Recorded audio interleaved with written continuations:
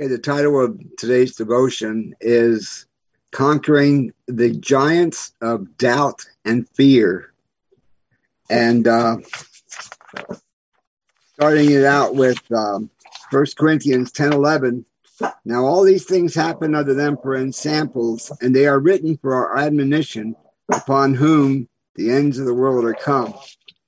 And when we go back to Mount Sinai, the day that the law was given, John 1:17 tells us, for the law was given by Moses, but grace and truth came by Jesus Christ. In Exodus 32:28, we read, and the children of Levi did according to the word of Moses, and there fell of the people that day about 3,000 men. And then in Acts 2:41, we read, then they that gladly received his word were baptized, and the same day there were added unto them about 3,000 souls. 3,000 died on the day the law was given. 3,000 were saved on the day of Pentecost. That's a wonderful contrast between the law and grace. The law kills, but grace gives us life. And Exodus 20:18 says, and all the people saw the thunderings and the lightnings and the noise of the trumpet and the mountain smoking. And when the people saw it, they removed and stood afar off. And they said unto Moses, speak thou with us, and we will hear. But let not God speak with us, lest we die. And Moses said unto the people, fear not, for God is come to prove you, and that his fear may be before your faces, that ye sin not. And the people stood afar off. And Moses drew near unto the thick darkness where God was.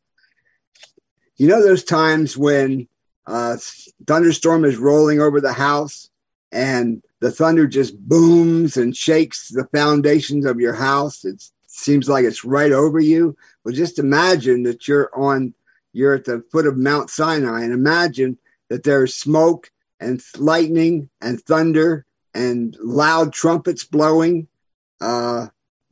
The people were very fearful that day, and we would be too. If we were there with them, we would be fearful as well. And then, as Moses was on the mountain for 40 days and 40 nights, suddenly the Lord said to him in 32:6, or 32:7. And the Lord said to Moses, get thee down, for thy people, which thou broughtest out of the land of Egypt, have corrupted themselves. You notice how the Lord says here that he tells Moses that the Israelites were his people and that he brought them out of Egypt. And that's reminiscent of a family. And in a family, a lot of times, if the daughter messes up, the husband will say to the wife, your daughter did this or that. And if the son messes up, the wife will say to the husband, your son did this and did that. And I think it's wonderful the way the word of God is true and sure. And even when it tells us that the Lord said to Moses that your people you brought out of Egypt. And Moses, of course, intercedes for the people. Moses prays back, and he does intercessory prayer. He reminds God of his promises to Abraham, Isaac, and Jacob. And it says the Lord repented of the evil that he thought to do to the people. Now, in Exodus 32:1, and when the people saw that Moses delayed to come down out of the mount, the people gathered themselves together unto Aaron and said unto him, up, make us gods, which shall go before us. As for this Moses, the man that brought us out of the land of Egypt, we wot not what has become of him. And Aaron said unto them, break off the golden earrings which are in the ears of your wives, of your sons, and of your daughters, and bring them unto me. And all the people break off the golden earrings which were in their ears, and brought them unto Aaron. And he received them at their hand, and fashioned it with a graving tool, after he made a molten calf. And they said, these be thy gods, O Israel, which brought thee up out of the land of Egypt. And then the Lord says to Moses, get down because the people have sinned. And in 32:17, when Joshua heard the noise of the people as they shouted, he said unto Moses, there is a noise of war in the camp. And he said, it is not the voice of them that shout for mastery, neither is it the voice of them that cry for being overcome, but the noise of them that sing do I hear. And from this, we can take the lesson that idolatry always has some kind of a fleshly sexual component to it. And that's what happened to the people when he came down from the mountain. The people were naked. They were dancing around. They were drinking. They were singing. And that's the day that 3,000 men died, the day that the law was given. And he broke the 10 commandments. And he had to go back and get another set from the mountain, from the Lord. But one of the worst excuses that you would probably ever hear for your life is 32:21. And Moses said unto Aaron, what did this people unto thee that thou brought so great a sin upon them? And Aaron said, let not the anger of my Lord wax hot. Thou knowest the people that they are set on mischief.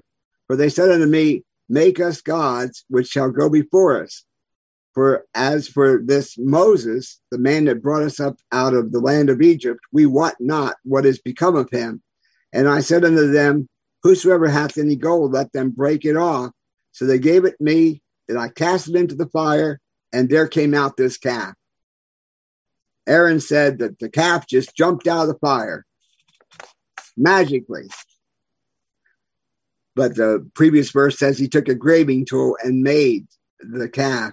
But that's one of the worst excuses that I've ever heard. I don't know about you, but it definitely is. Later on, when the spies returned after they spied out the promised land, here's what the word of God says in Numbers 13:31. But the men that went up with him said, we be not able to go up against the people, for they are stronger than we. And they brought up an evil report of the land which they had searched unto the children of Israel, saying, the land through which we have gone to search it, it is a land that eateth up the inhabitants thereof. And all the people that we saw in it are men of a great stature. And there we saw the giants, the sons of Anak, which come of the giants. And we were in our own sight as grasshoppers, and so we were in their sight. And all the congregation lifted up their voice and cried, and the people wept that night. And we know what happened after that. The Lord said, doubtless, in 14:30, doubtless ye shall not come into the land concerning which I swear to make you dwell therein, save Caleb the son of Jephunneh and Joshua the son of Nun. But your little ones, which ye said should be a prey, them will I bring in, and they shall know the land which ye have despised. And so that the Israelites wandered in the wilderness for 40 years. And the word of God tells us that miraculously their clothes did not wear out.